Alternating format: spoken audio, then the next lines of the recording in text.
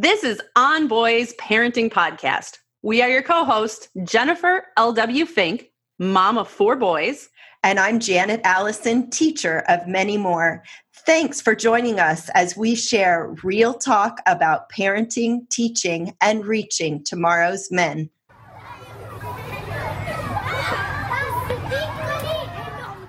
Are you worried about your teen's mental health? We have talked a lot here on Boys about mental health concerns, anxiety, depression, suicide prevention. If you think that your teen might benefit from some professional support, go to teencounseling.com/teenboys. Teen Counseling connects your 13 to 19-year-old with a licensed professional counselor, and all counseling sessions are done via video conferencing or the phone. Your teen can even text when they need extra support. And the best part, with teen counseling, you have access to expertise that might not be available locally. You can choose a gay therapist, for instance, or a person of color. On Boys listeners can get 10% off their first month. Sign up at teencounseling.com/teenboys. Merriam-Webster, the dictionary people, declared they the 2019 word of the year. The word, of course, has been around for a very long time, but now there is increasing recognition of the fact that gender is not strictly binary, male or female. Many people who identify as non-binary or gender non-conforming use they rather than him or her. Now, if you are feeling a little confused or overwhelmed or you're shaking your head right now, hang in there. With us today to help us explore these shifts in language and in culture and in what they mean for us as parents raising children is Dr. Alex Iantaffi, co-author of How to Understand Your Gender and Life Isn't Binary. Welcome, Alex. Oh, thank you so much for having me on your show. I'm so delighted that this is happening, and it's so wonderful to have this conversation with you both. Alex is also a parent and a licensed counselor. Tell us about parenting. You have at least one teenager, I know. Yes, I have 2 kids. One is my bio kid and one is a stepchild. So we are a blended family. My oldest child is 16 and a senior in high school. And my youngest is 9 years old and is in 4th grade. And I imagine that you are all having great fun together in the house at this moment. Sure. I mean, what could be better than 3 adults working from home, 2 children being homeschooled, 2 dogs? I mean, it's a recipe for family bliss, right? I mean, nothing could go possibly wrong with this picture. We keep it real here on Boys. And this is what I'm talking about. You know, if you're listening and you're confused by he, she, they, them, cisgender, non-binary, what does it all mean? In the end, we are all humans trying to figure out how to get along with the other humans, most of them in our house right now and, the others out there in the world. Absolutely. And it's such a unique time at the moment, right? I feel so grateful that we have quite a spacious place to all be together on a more serious note, but it is really challenging. I am a family therapist and I'm working from home and, I'm taking over the upper floor of the house, even though the doors are closed and sound machines are going, and I have my headphones for, maintaining confidentiality. Like sometimes things happen, I heard the tumbling down the stairs during a session and I had to be like, excuse me, I just have to go see that my child is alive, and as I'm walking towards the stairs, I hear this little voice going, I'm okay, don't worry, because so life is very real right now. And that kind of, division of like professional and personal is getting very blurred, even for those of us who have very strict and strong ethical boundaries. We're still doing the best we can in this situation, especially as parents. It's so challenging. Yeah. Let's dig into language a little bit. I know that you have been an advocate for the LGBTQ plus community for a long time. And if somebody is a part of that community, they know these terms. If somebody did not grow up in this community, or grew up 30 years ago, a lot of these terms are kind of confusing. So what do parents need to know? Explain some basic terms for us. Yeah, sure. I can do that. And I can understand how, if you're not part of the LGBTQ community, things can feel really confusing, and it can be disorienting. It's like a new language, a new culture. It's like if you go to a different country, you need to take a minute to take it in. So hopefully it's just like that. I think that some of the basic terms are like the acronyms, right? So you might see LGBTQ or LGBTQ plus or LGBTQIA or LGBTQ2S. What does that all mean? So those are just acronyms, which means they're kind of initials that are put together to form a word, and they stand usually for lesbian, gay, bisexual, trans, queer, or the Q could also stand for questioning.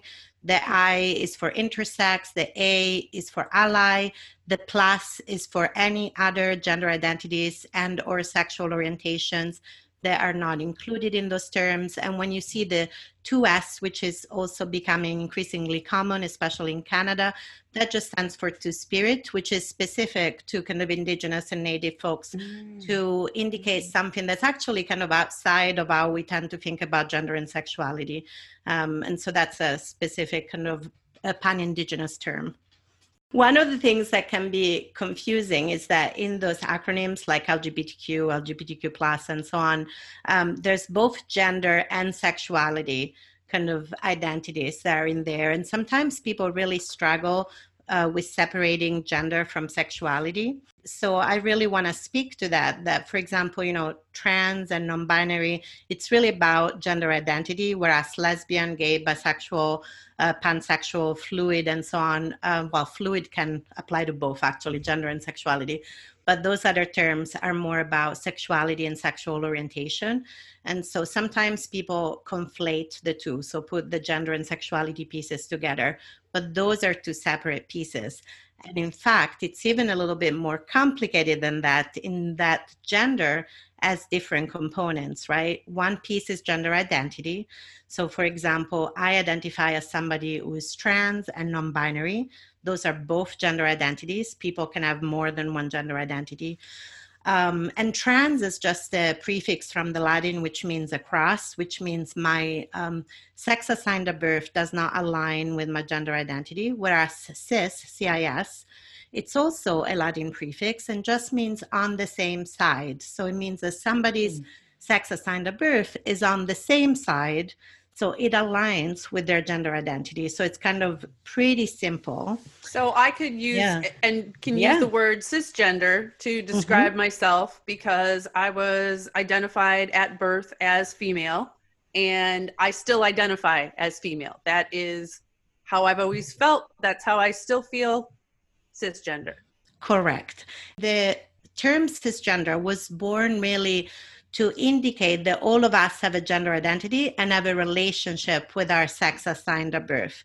And so to make sure that we moved away from this model where there were trans people and then everybody else's gender, it was a way to indicate we all have a gender, we all have a relationship with our sex assigned at birth. And so how can we find words that are fairly neutral? I think, those Latin prefixes are mostly used in science, so it made sense to use something that was on the same side as or on a different side than what you were assigned at birth. So often people who are in the majority or the culture that is in power, whether or not they are the majority, you don't think about it. It's just normal to you. Yes. And so for a lot of parents raising children today, this whole idea that gender is something that you think about it, you can have a choice in that it throws a lot of people off. And I've shared this with Janet. I live in Wisconsin, Midwest, rural, very red area. I mean, there are a lot of people who don't get this. It seems like a very foreign concept to them. And what you alluded to before, Indigenous, these these things have been around, but we haven't talked Mm-hmm. about them. So can you help parents who may feel like, come on, really, a kid can choose their gender? Absolutely. I can talk to that. And I'm also living in the Midwest, although you might tell from my accent that I'm not originally from Minnesota, even though I love Minnesota. So I'm living on Dakota Anishinaabe land, currently known as Minneapolis, Minnesota.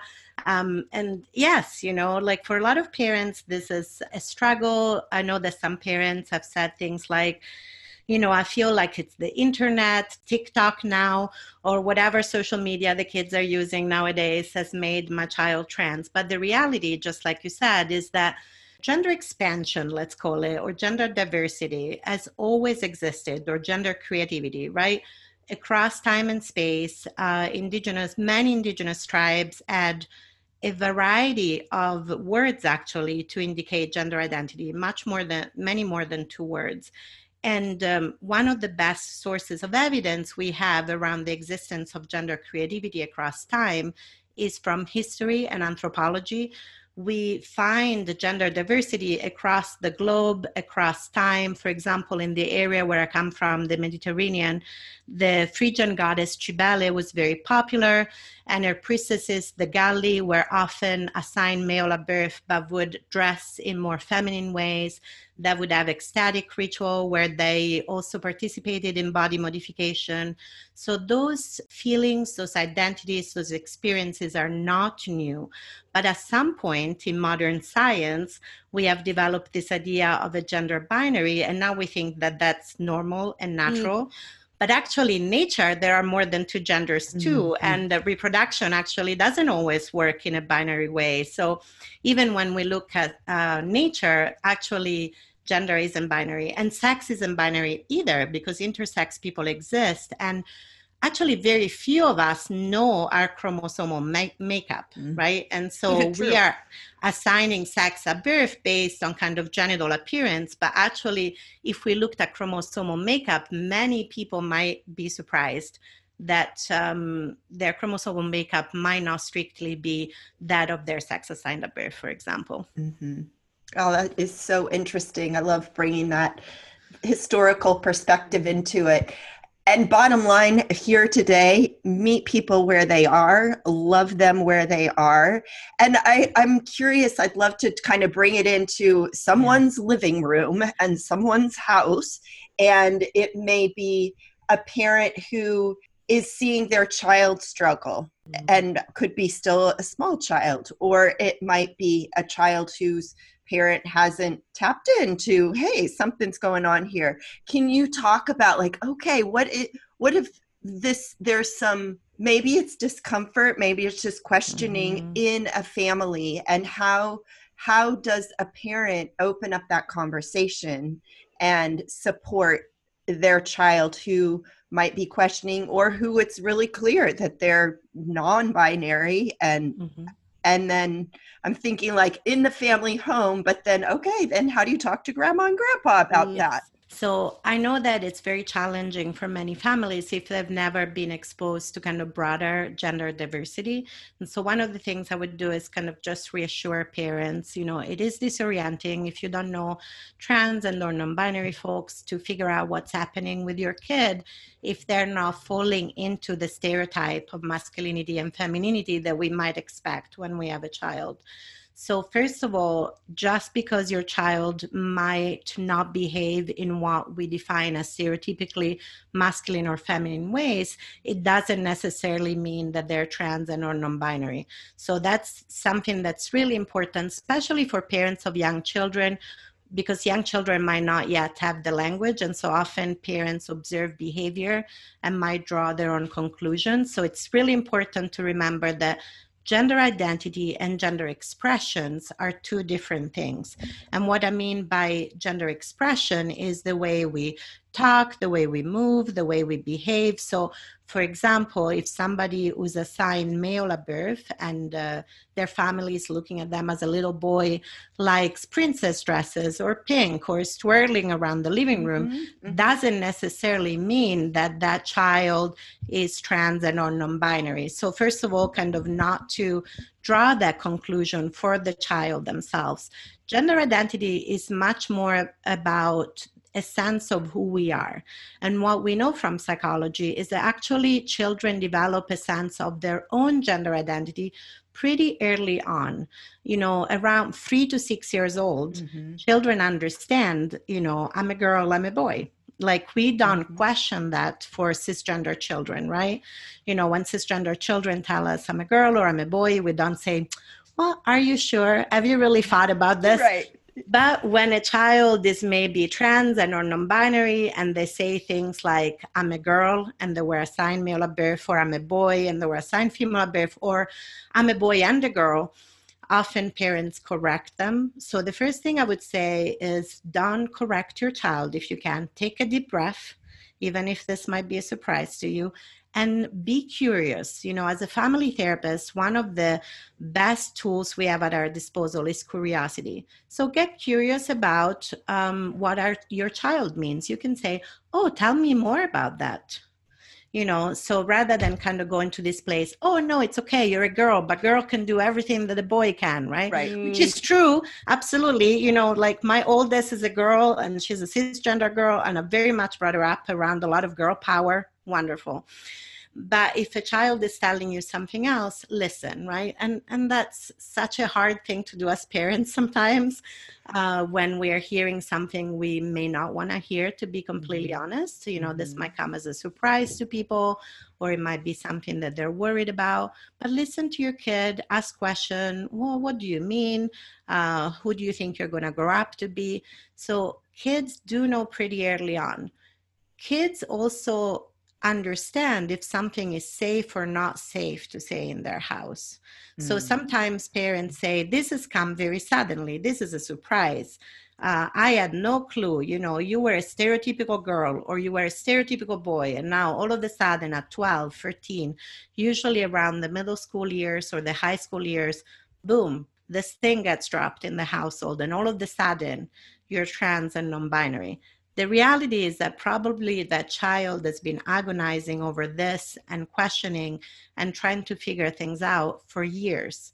But to you, this looks really fast. And so I've seen this again and again in the family therapy room, working with trans youth and their family. The child has been thinking about this for a long time, they had feelings about this for a long time, but they knew that somehow this wasn't okay to say. Now, it doesn't mean that the household was unsafe necessarily, but they got this message that the way they felt wasn't quite normal, in air quotes. That is not how they were supposed to feel. And so they might have been keeping it inside until they could no longer keep it inside themselves. Does that make sense? Absolutely. It does. And I wanted to ask you a little bit more about that, because as a cisgender human growing up in a heteronormative society, meaning that heterosexual relationships tend to be the norm, so many of us as parents, when our kids are young, use language that could be alienating and sending those messages to our children.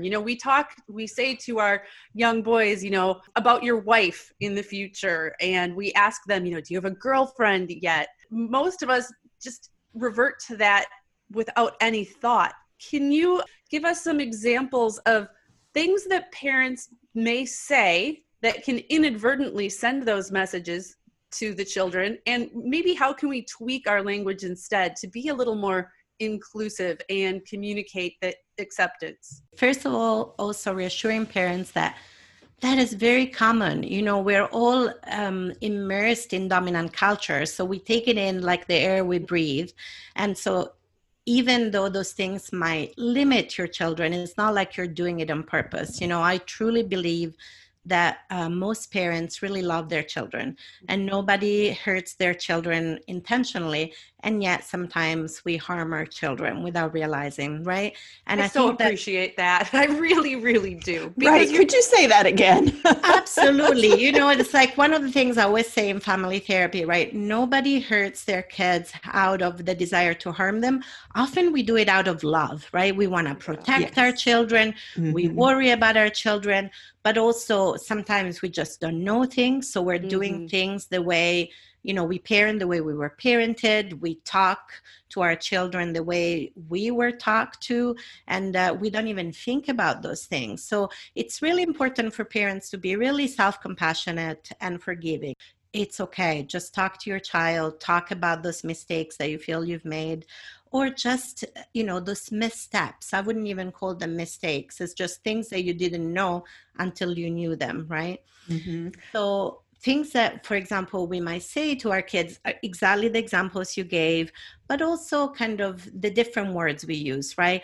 What a handsome boy, what a pretty girl. There have been studies that have shown that actually bias towards gender starts really, really early on from when children are babies. And one of the things I actually have written about in How to Understand Your Gender is that when my oldest, my bio kid, was a baby, one of the things that I did was not correct other people depending on what gender they thought she was.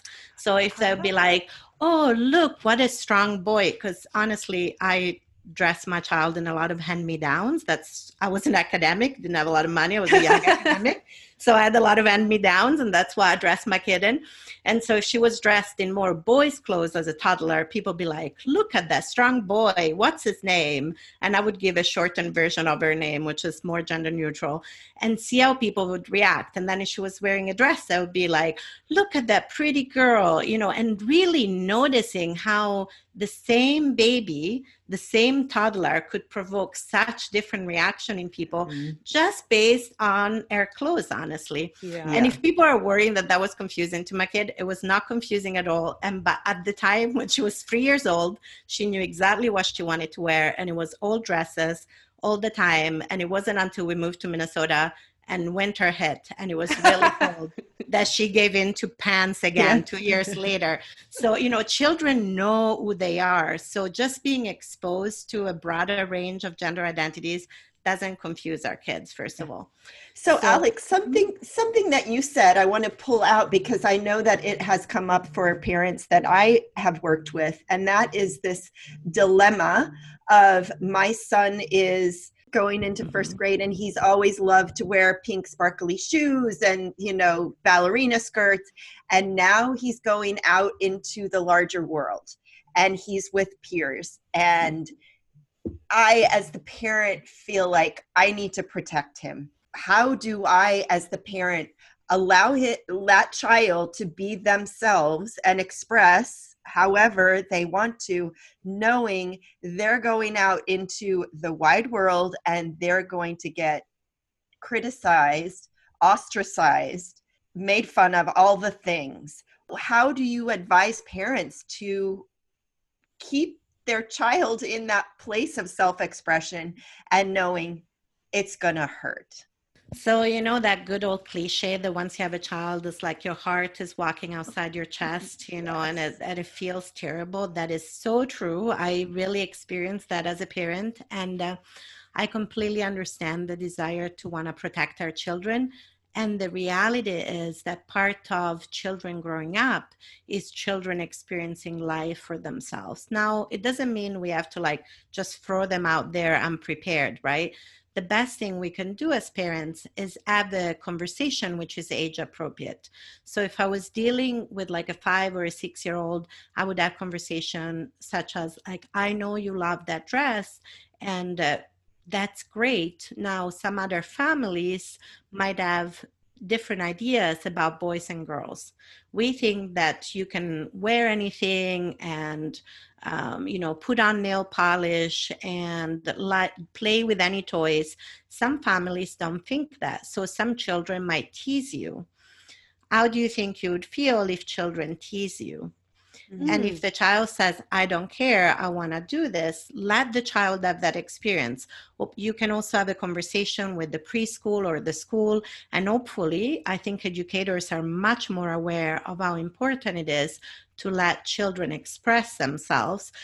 Because honestly, around 4 or 5, all kids love pink, regardless of gender. Some might hide it, but there's something very attractive about this color to younger children. And so sometimes children will have a negative experience, but if you've had that conversation, and then if you have a dialogue, how did it go at school today when you wore that dress?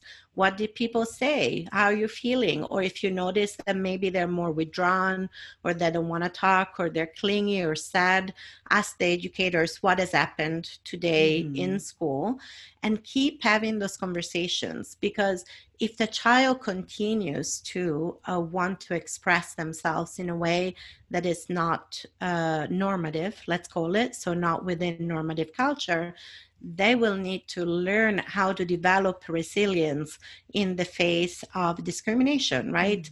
And so learning earlier and having parental support is the most important thing, because at the end of the day, sure, what peers say matter, but people can find their own peers, especially as they get older. And honestly, Generation Z, it's a whole different ballgame. Those kids are just, we are projecting onto our kids our own experience of school, our own generation. I'm almost 50. It's a completely different generation than my 16-year-old or my 9 years old, right? Kids nowadays are like, oh, your pronouns are they, them. Great, no big deal. Or, oh, you have a different name. What's your pronoun?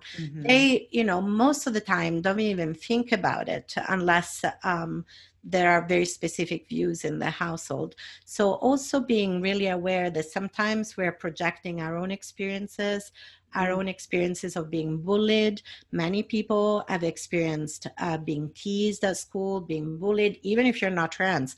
Maybe because you wore glasses, maybe because you were poor and didn't have the right genes, right? Or maybe because you were fat, whatever it is that people think wasn't okay about you, right? And of course, what we know is that how the family then deals with it, how the educational system deals with it, it's really important, right? The biggest protective factor for trans and non-binary kids is family support. So as long as the family gives the message of, you are perfect just the way you are, just that good old, message of, was it Mr. Robinson here in the US or something? I saw It's a Beautiful Day in the Neighborhood. Mr. Rogers. Mr. Rogers, that's the one. Sorry, I wasn't brought up in the US. I finally saw the documentary about It's a Beautiful Day in the Neighborhood, and I was like, oh, that's a great message. I mean, I also learned a lot about Mr. Rogers, and I was like, isn't this fascinating? But it was really radical for the time, right? That message of like, you are perfect just the way you are. You don't have to do anything special to be loved. That message is really essential to trans and non-binary children, because they're going to get the opposite message from many people in the world, right? There's something wrong with you. This is not okay. But if the main caregiver give the message, you're perfect, you're loved, there's nothing wrong with you, that is what's going to make your child strong and resilient in the face of whatever it is to come. And know that your trans and or non-binary child can thrive. One of the fears that parents have is, my child is going to be bullied, my child is not going to find work, my child is not going to find love or people who accept them. But the reality is that many trans and non-binary people have thriving, loving lives. There is a lot of community out there. The world is changing. There are plenty of accepting employers. People, we are lovable. And I think that's an important thing to tell parents. So many times I've seen parents be so scared, who's going to love my child? Who's going to accept my child? It starts with us, the parents. If we love and accept our children, then they will know that they're worthy of love. They will not put up with abusive behaviors. They will not put up with oppressive behaviors, because we have taught them that they're inherently lovable and worthy. And so they will walk in the world as lovable and worthy people, which is, the birthright of any child, no matter what their gender identity. Am I making sense? Oh, my heart is melting, Alex. Oh, A challenge for so many LGBTQ plus children and families is, yes, the world is big, and yes, people find people and community. But when you are stuck in your high school and this is your world, and you are the one or maybe one of a few who don't fit in, that can be so difficult. And, something as simple as dating becomes really challenging. What can parents and families do to help children navigate that reality? I would say that a lot of the responsibility is with us adults, right? One of the most heartbreaking statistics for me when it comes to trans and non-binary youth is that, and actually LGBTQ youth in general, is that they experience harassment, including sexual harassment, in school, not just by their peers, but from other adults. That's what, let's take a moment to take that in. Adults are bullying and harassing, including sexually harassing children, just for being LGBTQ, right? That's heartbreaking. And often what happens is that then the child gets blamed for who they are because of that harassment. For example, I was a child who was assigned male at birth and had really long hair, got harassed in the bathroom, and was basically told by a social worker that it was their fault for having long hair. What would they expect, right? That is not the message we want to give our children. It is being treated exactly like a girl, I hate to say. Exactly, right? So the message we want to, exactly, right? And that's not okay for anybody, it's right? Not okay. Not okay. Exactly. And of course, I think that all of us are folks who were assigned female at birth. We know that harassment, even from adults, sadly, even in schools, right? Even from teachers or other adult staff. So first of all, we need to stop doing that. And as parents, we can advocate in the school system. If that's happening, that's absolutely not acceptable. If that has to be escalated, and sometimes it can be a lot to be a parent of an LGBTQ child because it means becoming an advocate. Mm-hmm. And, a lot of us parents don't know how to be advocates. And thankfully, with the internet and community, there can be other parents that can support you in learning how to be an advocate for your child. So there is an element of just making sure that you're loving and accepting your child, having conversations with your child about what's happening in school, but also advocating in the school system to make sure that other adults are showing up as adults in the way they need to, as supportive of your children. And if they're not, that you demand education in school, that you demand resources, and that you put in complaints if things are really not okay. If harassment, especially sexual harassment, is happening to children, that has to be unacceptable, no matter what the gender or sexuality of the child, right? Absolutely. Now, when it comes to peers and dating, that is always tricky. I mean, who hasn't found dating tricky? I don't know about you all, but relationships are one of the hardest things I've ever done in my life. Whether I was like in elementary school and had a crush on somebody, or in high school, or as a 49 years old person, relationships are still one of the hardest things I do every day. So one of the things we teach our children is relationships can be challenging. They take work. How do you know if you can trust somebody or not? What does it mean to trust somebody, right?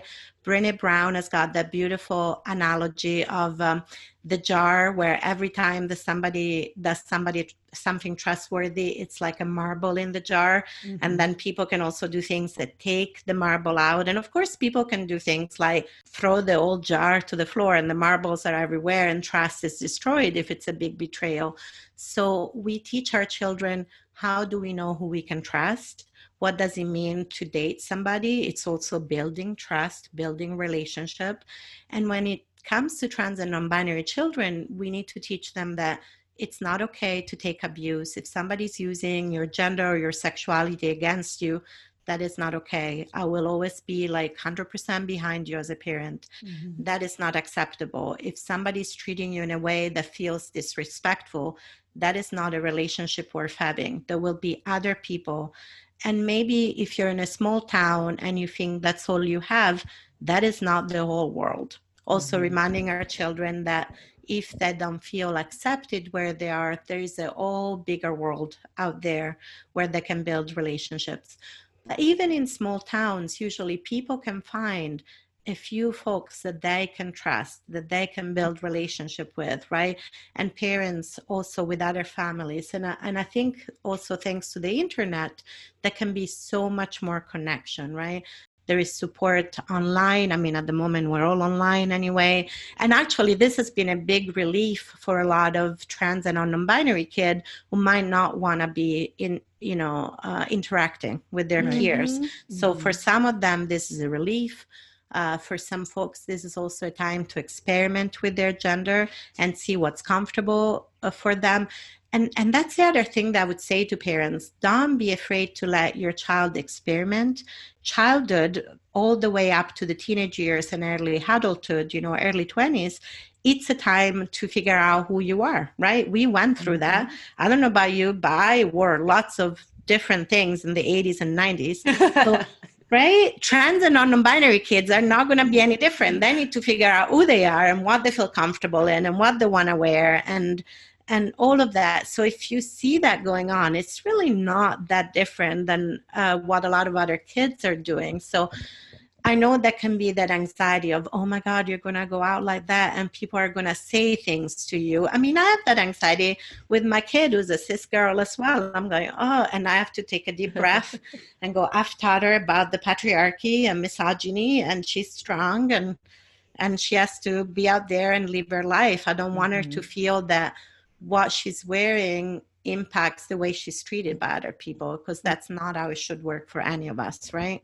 So much of this all comes back to always take a deep breath, keep the lines of conversation open, be curious, love your kid. Those are 4 general parenting rules that apply in every single situation. And if you make a mistake, own up to it. Don't try to justify it. Don't try to make it better. When my bio kid started being a little bit older, I started saying things like, oh, do you have a crush on that boy? And she looks at me and she's like, you're doing that thing, the compulsive thing. And I was like, what am I? Oh, the compulsive heteronormativity. She's like, yes, you don't ask me the same question when I'm hanging out with my girlfriends. Why are you assuming that there is like a romantic interest because somebody is of the other gender? And I was like, oh my God, I didn't do that. I am so sorry, and I'm like immersed in this, and I have their consent for the stories that I share, by the way. And I was so embarrassed, and I said, you are right. I am doing this thing. Or she noticed that I compliment her on her appearance more than I compliment her brother. And she's like, that is misogynistic. And I was like, you are absolutely right. That is misogynistic, and I need to stop doing it. And thank you so much for pointing that out to me. And I will do better. Now I know better. I will do better. Thank you for noticing that. That's so reassuring. Right? we are going to mess up. And even you, who's the expert, going to mess up. And it's okay. It's okay. I mean, I'm almost 50. I was brought up with the same thing too, and it's like, we're going to make mistakes. Take a deep breath, apologize, do better, know better, do better. That's all we can say. Yeah. Alex, you mentioned resources that are available for families and children, and I'm hoping that you will send us some links that we will include in our show notes, because people who need resources, I want to make it easy for them to find that. Absolutely. I will send you some links and to some resources. And also there are so many great books now out there, even for really young children, especially I have to say my publisher, Jessica Kingsley, as a whole gender diversity list. I'm so grateful that we're having this conversation. Thank you. I think we might have to have part 2. Where can people find you? My website is iantaffi.com, so it's my name and surname. My clinical practice has a separate website, and I'm at the moment I'm at capacity for clients, but I have some wonderful supervisees who also see clients. So if people are in Minnesota and want clinical support, I'll send the link to my clinical practice as well. Great. Thank you so much for sharing your time, your expertise, and your heart with us today, Alex. Oh, you're so welcome. Thank you so much for having me on your show. And yes, please, I would love to come back again. And I'd love to have you on my podcast, Gender Stories. That's a resource.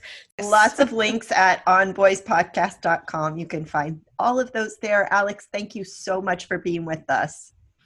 God, you're so welcome. Thank you for your time. And thank you for this work. I think your podcast is wonderful. So thanks. Oh, thank you. Thank you.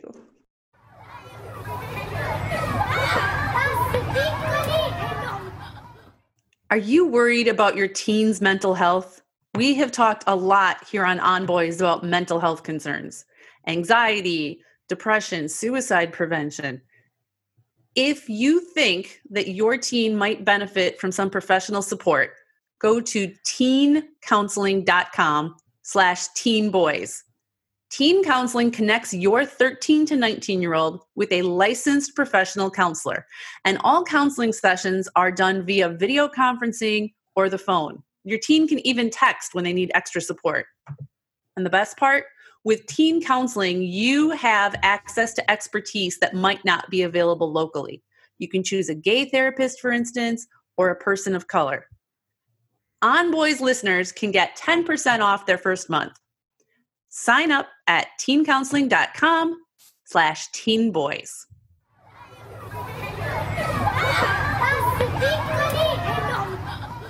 Thanks for joining On Boys, real talk about parenting, teaching, and reaching tomorrow's men.